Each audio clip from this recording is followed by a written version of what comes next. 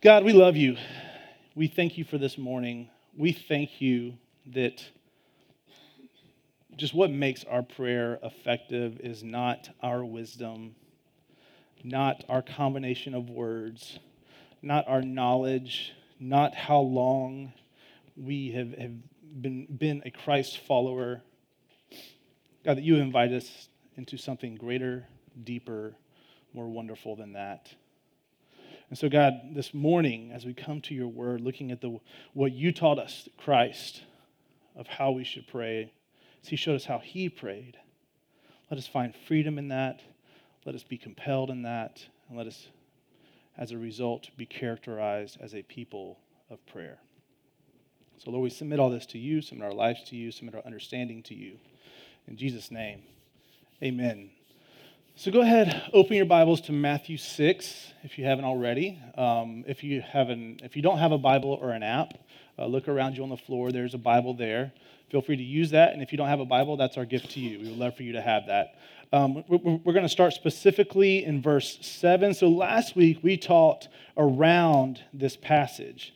We talked kind of verses before and verses after, and Jesus kind of took this instructional caveat in the middle of this bigger thought that we looked at last week. So this week, we're going to look at this instructional caveat on how we should pray from Jesus. And as we come to this section of Scripture, Matthew 6, 7 through 15, some of you would know it possibly as the Lord's Prayer, because again, it's his prayers, how he prays. Some of you may know it if you grew up Catholic or are Catholic now and you go to confession and you get prescribed a certain number of Our Fathers. This is your Our Father, okay? So it's the Our Father who art in heaven, okay? So maybe it's familiar to you for that. But that's what we're teaching through today. It's what we would call the Lord's Prayer. So this is his teaching on prayer. Like I said, if we can assume that if Jesus taught this of how we should pray, we can also assume, like I said, that this is how he prayed. Jesus prayed this way. So let's go ahead and read through our whole text real quick, and then we're going to kind of teach through it. I'm excited about today because prayer is such an integral part of who we are in Christ and as the church, but yet it's one of those things where we often find ourselves ridden by guilt by it, or just confusion, or just kind of have a hard time just doing it. You're like, I should pray more. We all say that. I should pray more. At the end of the day, we could probably all pray more no matter what, but this is going to liberate us, hopefully, to something a little greater. So here we go, starting in verse 7 of chapter 6. Let's read this together. And when you pray, do not heap up empty phrases as the Gentiles do, for they think that they will be heard for their many words. Do not be like them, for your Father knows what you need before you ask him. Pray then like this: Our Father in heaven, hallowed be your name. Your kingdom come, your will be done on earth as it is in heaven. Give us this day our daily bread, and forgive us our debts as we also have forgiven our debtors. And lead us not into temptation, but deliver us from evil. For if you forgive others in their trespasses, your heavenly Father will also forgive you. But if you do not forgive others their trespasses, neither will your Father forgive your trespasses. So today, as we look at Jesus' teaching on how we should pray, let me just say a quick caveat here, a quick little word. And when we look at the teaching in Scripture, sometimes it's prescriptive and sometimes it's descriptive. Prescriptive is this is the very thing you should do. If this was prescriptive, that would mean that this is the only words we should pray. These are the only things we should pray. If it's descriptive, which I would say this teaching is, it's describing the foundational principle, it's describing the way to. We look at the principles that Jesus is teaching of these motivating principles of how we work through this prayer. That's why he says, pray then like this. So this is a prayer of giving us a form and a model, but not a script. Okay? So today, as we look at this form and this model of which Jesus is teaching us to preach, we're going to see why we should pray. We're going to see what we should pray. We're going to see the wonder in prayer, the wonder of prayer, and then we're going to see the outcome of prayer. So that's what we're working through today. So first, let's just start with why we should pray. And we'll start with something familiar. I think if you've been around church or maybe you've heard around church, it's pretty much like you're used to getting this list of things you're supposed to do, list of things you do and don't do. So we're going to start there. Because it's familiar, and it's true here. So why should we pray out of the gate? We're going to back up a little bit to verse 5, just those first words. It said, and when you pray, and then verse 7, where we started today, it says, and when you pray. So just as we said last week, there is an assumption. This is a script. This is Jesus teaching to the church mostly. There is an assumption that the people of God, those who are in Christ, those that are walking in relationship with him, would pray. It's a non-negotiable. It's a matter of fact. It's an assumed reality that you are a people of prayer. So first off, just because there is a mandate to pray, we pray. Okay, so we can start there, but we're not going to stay there. But we pray because we're told to. We pray because it's an assumption. So then, when we ask why we should pray, we also think of the motive of prayer, right? Not just that we're told to, but also why. Like why? What moves us to prayer? So first, we're going to learn through the negative. And that's how Jesus teaches it here. He teaches through the negative motives, and he highlights it through the Pharisees, the religious leaders of the Jewish people, the people of Israel, the Pharisees and the scribes. And then he also used the Gentiles, the pagans as they called it, everyone that wasn't the people of God, everyone that were not of the people of Israel, the Jewish people. So we see it first here. There's two errors that we see in verse 5 and verse 7.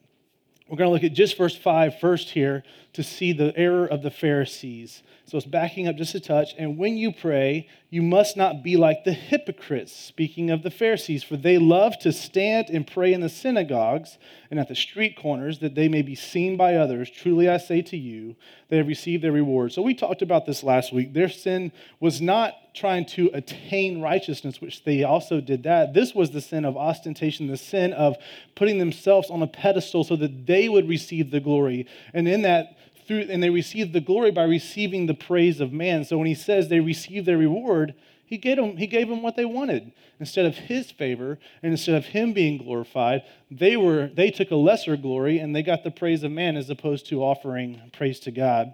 So first we see the first error is praying hypocritically. Praying hypocritically, the false prayer, the false motive, praying for the glory of your own self and the praise of man. Praying to attain your desires over God's, the prayer that is in conflict, the prayer that is against the prayer that Jesus prayed in the garden when he said, not my will, but yours be done. Okay, so that's error 1. Error 2, we see in the Gentiles, we see it in verse 7. It says, and when you pray, do not heap up empty phrases as the Gentiles do, for they think that they will be heard for their many words. And these are the people, honestly, that probably... well, it's both of them, that intimidate us to pray because we hear these people, we get impressed by their big words and their long prayers. And, I could never pray for that long. I remember a time in our office, we have a friend named Charles, and we were doing, myself and Sula and Norm were talking through the sermon for the upcoming week, and we spent some time just praying for just kind of the needs of our community and our church and the world, and just praying for God's word to transform. And we invited Charles to come and hang out with us and pray with us. And and I said, hey, when it gets to you, Charles, feel free to pray or not pray. I'll ask you when you get there. So I pray, Norm prays, Sula prays. I don't know if you know them. I mean, they pray. And it's sincere. Hopefully I'm not equating us three to these examples, but the point I'm making is how we respond to the prayers we hear. And it gets to Charles, and I said, Charles, would you like to pray? He goes, no, y'all pretty much said it all. And so I said, well, amen. Well, in Jesus' name, amen. And he looks at me, he's like, I have never heard so much praying in my life. And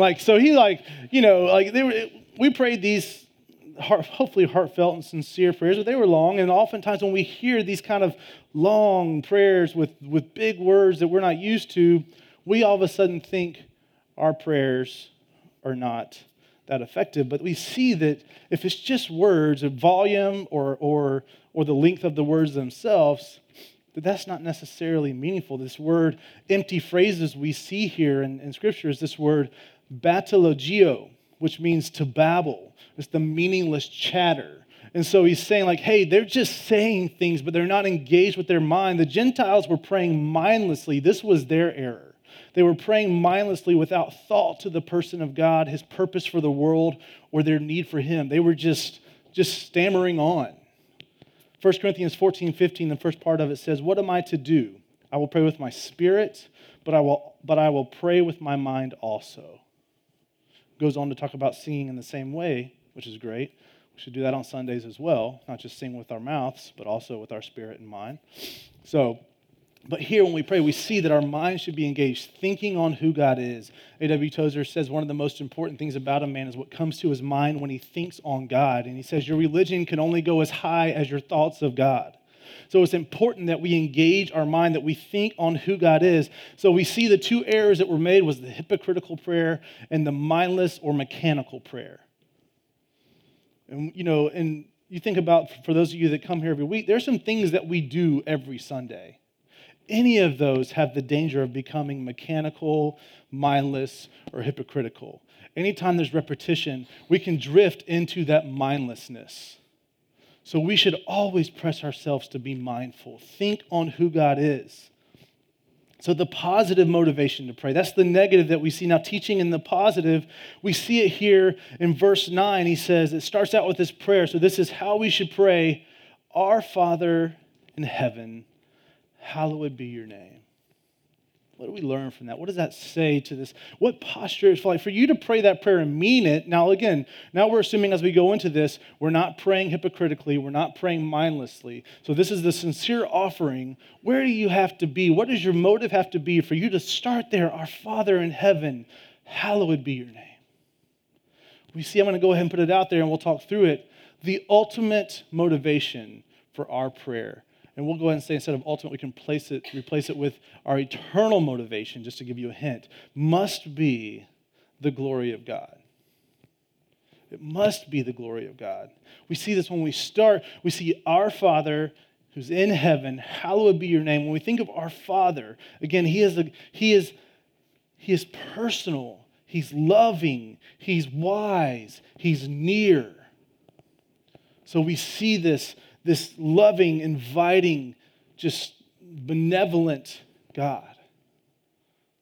And then our Father, who is all those things in heaven. And when we say that, when we acknowledge that, we see that God is glorious, He's transcendent, He is securing, He is above all. Our words cannot attain a high enough language to describe the majesty and glory of God. And then it says, hallowed be your name. So we acknowledge, and in desiring His glory, we acknowledge that He is a loving, good Father who is in heaven, who is majestic and sovereign, and we say, hallowed be your name. And the word hallowed is this word hagiazo, and it's to make sacred, to consecrate, to sanctify. And let's just break that down for a second. It says, hallowed be your name, to make sacred, consecrate, sanctify your name. When we say your name, we're saying all that God is. All that God is, every bit of who He is, all of His character, all of His action, all of His intent, all of it. That is His name. So to say, hallowed be your name. And to say that hallowed is to make sacred, we are not making God's name sacred in that prayer. We are not making the personhood, the character of God holy. We're not making it any more glorious in that prayer. We don't have an effect on that. God is that. He is unchanging. He is immutable. So what does that prayer mean? It's saying, in our hearts, this is our intent. That our intent is that you would be hallowed in our hearts and in our minds. I'm setting my mind on you. I'm setting my life toward you. You are glorious. You are worthy. You are loving. You are kind. Hallowed be your name. All that you do is good. All that you do is right. All that you do is loving. So I glorify you. We start there. It's our intent. So we're stating our intent. How do we do this? How does it go beyond words? How can we make it sure that we're not just saying, hallowed be your name? So just to encourage you, again, I've kind of been dancing around this and through this. Think on the majesty of God. Think on His loving kindness. Actually just take some time. We are people that don't set enough time to think. And technology doesn't make it easier. I'm speaking to myself. So just being just as intentional as you are with the rest of your schedule. Set some time aside just to think on God. Think about your life. Look around you. think on the majesty, think on his loving kindness, think on the transcendence of God, think on his immanence, the fact that he, again, is our majestic, sovereign God in heaven and our loving Heavenly Father who is near. If you want some help, which I would highly encourage you because we can't get there on our own, spend some time in the Old Testament. I mean, this God is exalted. He is shown in full display. Start with Genesis, where he is creator over all. Go into Exodus and see him as the mighty deliverer. Step into Psalms and see that he is a glorious God who is also a dear friend. You see it all come together. All throughout the Old Testament. So spend some time there. Discuss it with each other. Share it with me. That'd be a glorious day. So to make him hallowed in your heart and your mind is not just to say it, but is to engage with great intentionality all that he is and all that he has done. So why? Why? So when we start here, when we start in this place of our Father in heaven, hallowed be your name, when we start there, we cannot help but yield the rest of our prayers to his right purposes. All of a sudden, the question of, is your prayer good, which really should say, would be asking, is my prayer effective for God's purpose? It kind of takes care of that. To all of a sudden be humbled with who we are in our finite wisdom and our limited knowledge, and to understand God in his infinite wisdom and his all-knowing, all-powerful, all-present personhood. All of a sudden, the rest of our prayers can't help but at least come from a right place. So that's why we start there. Right understanding of God informs our desires and our perspective of what we need. Because all too often, I think we see that often what we think we need is not actually what we need. So this informs our perspective. So we see that our motive for prayer should be for the glory of God. That's our foundational motive for prayer. That's everything. It is an inseparable, unavoidable thread that must weave through every desire that we have, must weave through every request that we lay before him. It should inform our humility. So if we know that, we can ask now, what should we pray? If we know why, because he's told us to, he's commanded us to, also because of the glorious invitation of who we pray to, it informs our motive. What should we pray? So if the motive is God's glory, I think that should also be the first thing, not I think, Scripture would tell us, should be the first thing that we pray.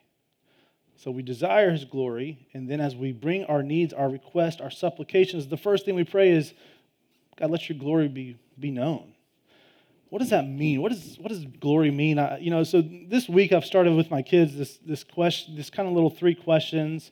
Was reading through this thing called the New City Catechism, and they kind of summarized it down to start with like the youngest of kids. And so I say, kids, who created you? And Brooklyn always says God. Gavin says Jesus. Trinity, we're good. So, yep, that's right. I say, what else did God create? What else did he make? And they say some form of everything, all of it. He made all things, that's the answer I'm looking for. And then I say, okay, so why did God make you? And why did he make everything? Why did he make you and everything else? Why did he make you and all things? They're still having a hard time getting past love, but I like that. It's part of that. But really the answer that I tell them is glory. He made you and all things for his glory. And they're getting there. They're starting. And so finally, the 4th time or so, it started to sink in, and Brooklyn goes, Daddy, she's 3, what is glory? And I knew that I was speaking over their heads, by the way. I'm just putting wood in the fireplace so one day the Spirit can catch it on fire. But I knew that. So I was like, okay, I knew this question was going to come. How can I answer it? And I said, well, honey, glory, the glory of God is anything that shows how good he is, how good God is. So when we're praying for the glory of God, when we pray that, what we're saying is, God, I just want the world to see you for who you are, because all that he is good. All that he is loving, even in his judgment, even in his wrath, even in the consequence that we face for sin. He is loving. His intent is to redeem a people, to restore a people, to reconcile. That's why he sent Jesus. So this is what we're praying when we come into verse 10 and we hear it crying out. Hopefully we're crying out for his glory when we say, your kingdom come, your will be done on earth as it is in heaven. Is there anything else better than that? Is there anything else that could exhibit the goodness of God than that? That is what it is to pray for his glory. Your kingdom come, all of your intent, all of your will, the restoration of your rule and reign over your people. Your will be done on earth as it is in heaven.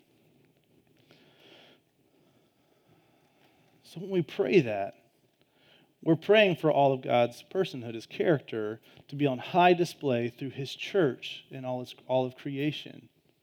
Through those who have called on Christ, those who have been made members one of another, those who have partnered together for the gospel. We're praying that his goodness will be on high display first in my life, your life as you pray this, and then all of those who are in him around you.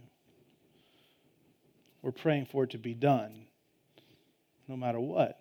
We understand that's the hope of the world. It is only the glory of God that draws man to himself. So it is only as the people of God surrender and live out this way of life, this way of God, that his glory is made known in us and people are drawn to him. That's the beauty of the work. So if we understand God's glory in this way, can we say there's any cause more noble that we can be concerned about in our prayers? I mean, like, what other concern is there other than for him to be glorified, his will to be done on earth as it is in heaven? There's a promise fulfilled in Christ that we are made new creations, adopted as sons and daughters, made citizens of the kingdom, but there is a promise to be fulfilled that is in full in heaven now, and when Jesus returns, we will know in full. No more tears, no more sickness, no more death, no more pain, no more rebellion. Is there anything more noble? So our greatest concern is and should be the glory of God in our prayers. So what is the next thing Jesus teaches us to pray? We see it here in verse 11 through 13, and I'm glad he went here because we'll see in a minute kind of what I think our natural response might be. It says, give us this day our daily bread and forgive us our debts as we also have forgiven our debtors. And lead us not in temptation, but deliver us from evil. So to summarize this, we're to bring our every need to God. He summed it all up right there. See, when I think about our greatest concern being the glory and will of God alone, I can easily land on the understanding that that's the only prayer that I should pray. All right, coming to you to pray, God. And God, your glory on this earth, please. Your will be done, not mine. In Jesus' name, amen. Like, why should we pray anything else?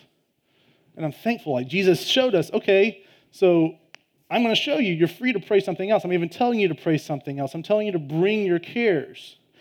So what God is actually saying, he's saying, yes, be concerned with my glory and my will above all, but I'm inviting you because of this relationship, this loving relationship that we have, to pray for every specific need that you have, everything that concerns you. And it's funny when I think about that. I think about pulling into a crowded parking lot and my aunt saying, oh, Jesus, give us a close spot. And I'm like, I think God has greater concerns than our parking spot. We probably need the exercise anyway, so who's to say he won't put us out here for our good? But that's kind of the invitation. Like, it's a risk-free prayer. If you pray honestly, I think I'm getting ahead of myself, but we're just going to go ahead and go there. If you pray honestly and sincerely, saying, hey, God, here's my concern for the day, but I trust you more than I trust myself, there's a lot of freedom because all of a sudden his goodness is not determinant of you getting what you want. You getting what you get by his hand is the very expression of his goodness because he knows what's better for you. He created you. So let's get back on track. So to expand on that, again, just to comfort you, give you a little bit more oomph to understand you really can pray every care that you have for. And I'll get there. Okay, so Philippians 4, 6 through 7 says this. It says, do not be anxious about anything, but in everything by prayer and supplication with thanksgiving, let your requests be made known to God. So everything by prayer and supplication, let your requests be made known to God. And the peace of God, which surpasses all understanding, will guard your hearts and your minds in Christ Jesus. So if we trust God, if we trust all that we need and want to God, and then we walk in obedience and say, God, here's my life, and then he works in ways that we don't expect or want, we can say, hey, you know what? I have peace because his way is better than mine. He will guard my heart, my mind from believing the lies that Satan speaks. Oh, he must not love you. Oh, you must not have done enough. You aren't good enough. No, he knows better than we do. So sometimes he works in ways we don't ask for, but it's still for his glory and our good. 1 Peter 5:7 says, casting all your anxieties on him, all of them. Again, whatever care you have, cast on him because he cares for you. I mean, remember, we're submitting our needs to a God who is our Father, who is our Father. Praise God, he's in heaven too. Again, transcendent above all. His ways are not our ways. He's wiser than we are. And just kind of thinking about that, you think about what it says in Psalms, that he will give you the desires of your heart. So as we submit our wants and needs to him, we can know that as we are transformed, as we are sanctified, as we are made more like him through the work of Christ, the truth, the Holy Spirit, that your desires change too. So you can know that as that's happening, your desires and God's desires are coming closer and closer to the same. And although we will always have to just trust in his sovereign love for us and his sovereign zealousness for his own work to be done in this world, and in the fact of our prayers kind of, again, being answered as he wants, we can also know that that work is happening. So make sure not to miss the wonder and the splendor of this truth, the wonder of this prayer. This prayer is that God knows us, and he has made a way for us to know him in Christ. We are praying a prayer in relationship, a prayer of knowing God as our Father in heaven is neither ignorant nor hesitant. He's not ignorant in need of our informing him in order for him to meet our needs. Matthew 6:8 that we just read, for your Father knows what you need before you ask him. He's also not distant. He's not hesitant. He's not slow to care. In just a few verses in Matthew 7, verse 11, we see, if you then who are evil, meaning us who are fallen, contend with the flesh, who are not fully seeing as God sees, know how to give good gifts to your children, how much more will your Father who is in heaven give good things to those who ask him? So to know, we're praying prayers of knowing and being known. To know God in his infinitude, all that he is, again, all those things we've been talking about, as we understand that more, the more we should be zealous for his glory, not ours. The more we should be zealous for his will and not ours. Who do you trust more, yourself or him? Let's get honest about it. And then let's get honest about which is better. Control is easier. We like control. We like being able to define what we get and don't get. That's why we want to act as our own self-sovereign. It's where it started with Adam and Eve. They thought they knew better. It's gone on since then. Surrender is better. His way is better. So the more we understand his infinitude, the more zealous we should be for his glory and will. The more we understand how he knows us and loves us even yet, all the more we should be moved to pray out of the reality of that relationship. Again, just those people that you have a hard time going through a day without having a conversation with. Just because you know they care for you, you've got a closeness with them, there's a familiarity, there's a trust. That's what we're talking about. The more we understand the loving relationship. So Jesus is teaching us to bring every need, and he's highlighted our greatest needs in this teaching real quick. We see first, as he says, give us this day our daily bread. He's addressing our physical need. God, we trust everything that we need in this world, sustenance, shelter, provision, whatever else, to you. Your way's better than ours. You know, when Amber and I were having our first child, Gavin, we had always said up to that point that we wanted Amber to be a stay-at-home mom. That was her desire. I was like, hey, I love it. That's great. As she got pregnant, we said, okay, all right, so we've always said we want this. You know, it never makes sense financially unless you just were really mature which we were not, and so we didn't plan on it. But most people find themselves in that boat. You can just never afford it. It just never makes sense. And so we were like, hey, listen, let's be prayerful about this. Is this convictional? Do we feel like this is something that God is leading us to? And let's let that drive us. So then we prayed. We feel like, okay, yes, this was affirmed. We should work towards Amber being a stay-at-home mom. It no longer became a financial question. It was no longer a matter of can we afford for her to stay home. It became a matter of priority because we had trusted that God was leading us to that, so then we trusted for God to provide. And it doesn't just mean money. We knew that he could provide monetarily, but we also knew that he could provide providentially in his supernatural ways, whether it's through people helping or just through creativity, us understanding ways that we can trim our life and live sacrificially and give up things that we don't need. He did that. She's been a stay-at-home mom for 6 years now. Awesome. So again, when we think about us praying for our daily needs, our physical needs, our sustenance, we're not saying, God, because you love me, give me everything I want. We're saying, God, I trust all that I need to you. I trust all that I need to you, starting right here in my physical life.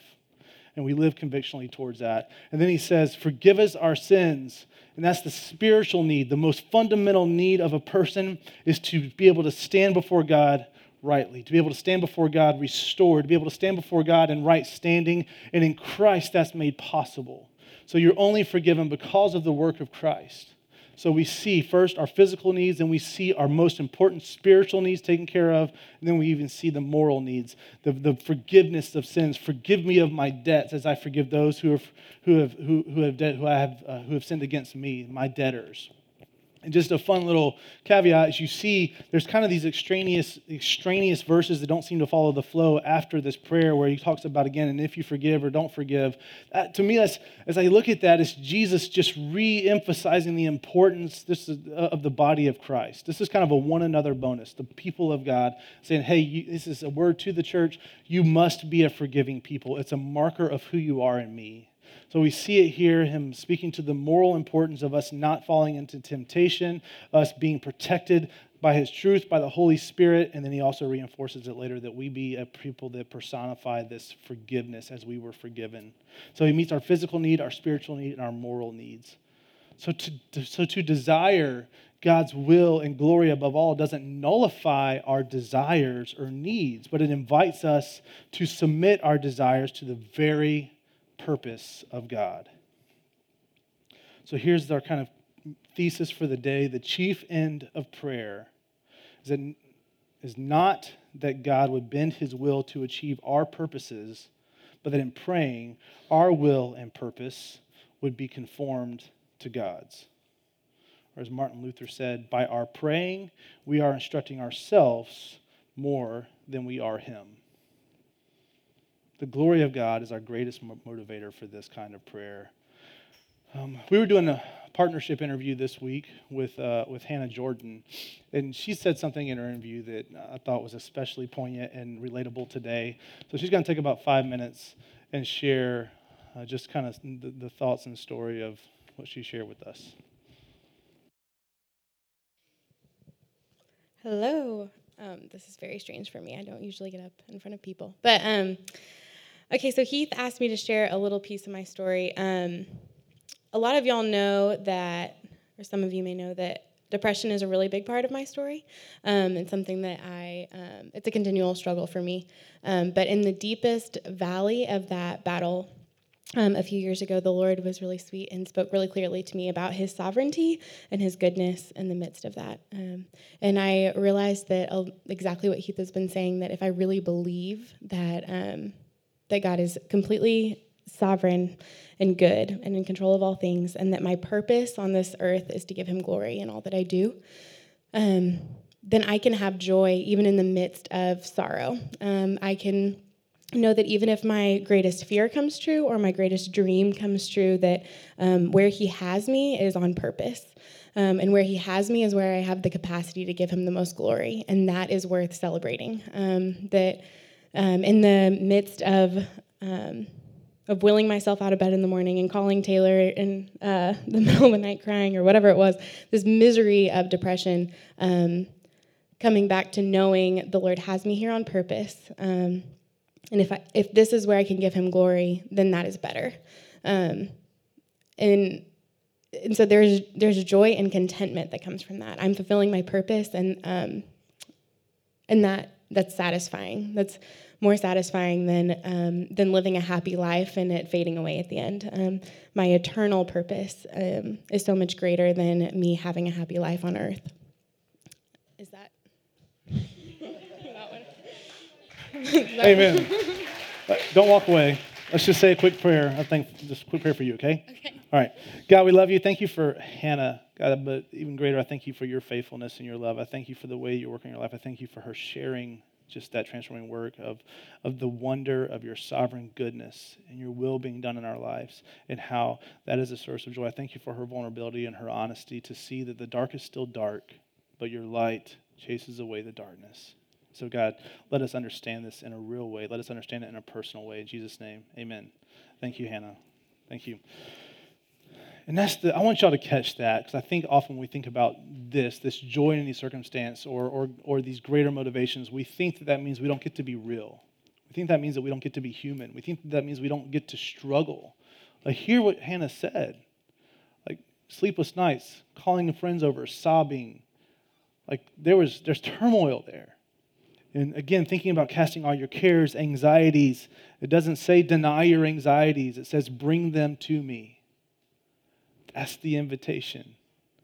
And so when we think about that, I mean, I don't need to say anything else. It's clear. There's an amazing wonder that we need to behold when we pray. And I hope that Hannah's story, I hope that it helps you see that our prayers are prayers of knowing, that, like we said, the knowing God, the wonder of that relationship, and being known by Him.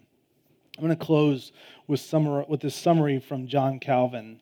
It's a little lengthy. I think it'll be on the screen to help you follow along, and then we'll close in prayer. It says, "Believers do not pray with the view of informing God about things unknown to Him, or of exciting Him to do His duty, or of urging Him as though He were reluctant. On the contrary, they pray in order that they may arouse themselves to seek Him, that they may exercise their faith in meditating on His promises, that they may relieve themselves from their anxieties by pouring them into His bosom. In a word, that they may declare that from Him alone they hope and expect, both for themselves and for others, all good things." Let's pray. God, let us be amazed by you. First, just with who you are, or that you are a sovereign, good, majestic, loving, kind, benevolent, patient God who is also our Father. And Lord, that in your infinite love, Lord, you made a way for us who do not deserve to be restored, to know you. And Lord, to all of a sudden to know that in these prayers, we're not just charged to offer up religious ritual acts, or not just left to a mechanical and mindless recitation, God, but that we are invited in our prayers to commune with you, to bring our every care and anxiety to you, God. And Lord, in that, we are not pleading and trying to come up with a good enough sales pitch to convince you to move on our behalf. Lord, we are your beloved creation that you created for your purpose, set apart for your glory, God. And as you say, your plans are for our good, not to harm us. You say that all things work for the good of those who love you and are called according to your purpose. So as Hannah said, whether our greatest dream or our worst fear comes to fruition, we can have peace. We can know contentment. Because we were created for your glory. We were created for your will. We've been invited to display those out of a relationship. So Lord, let us find peace in this. Let us find boldness and courage as we pray. Let our prayers, let us see the outcome of our prayers being that you are glorified by your will being accomplished in our lives as our wills are conformed to yours. Let us see a world impacted by your transforming truth, given in Christ, lived out and embodied in our lives. Let us see our life used for these purposes in a very real and identifiable way, God, that we wouldn't just be things that we acknowledge that are happening kind of by faith, but that we would see very real instances. God, let us know, I know that in these prayers and in this way of relating in life and walking with you, that we would know a satisfaction greater than any other promise that could be provided. So Lord, I just close this prayer with the summary statement of the Westminster Catechism: the chief end of man is to glorify God and enjoy him forever. So God, let us live for your glory and enjoy you forever.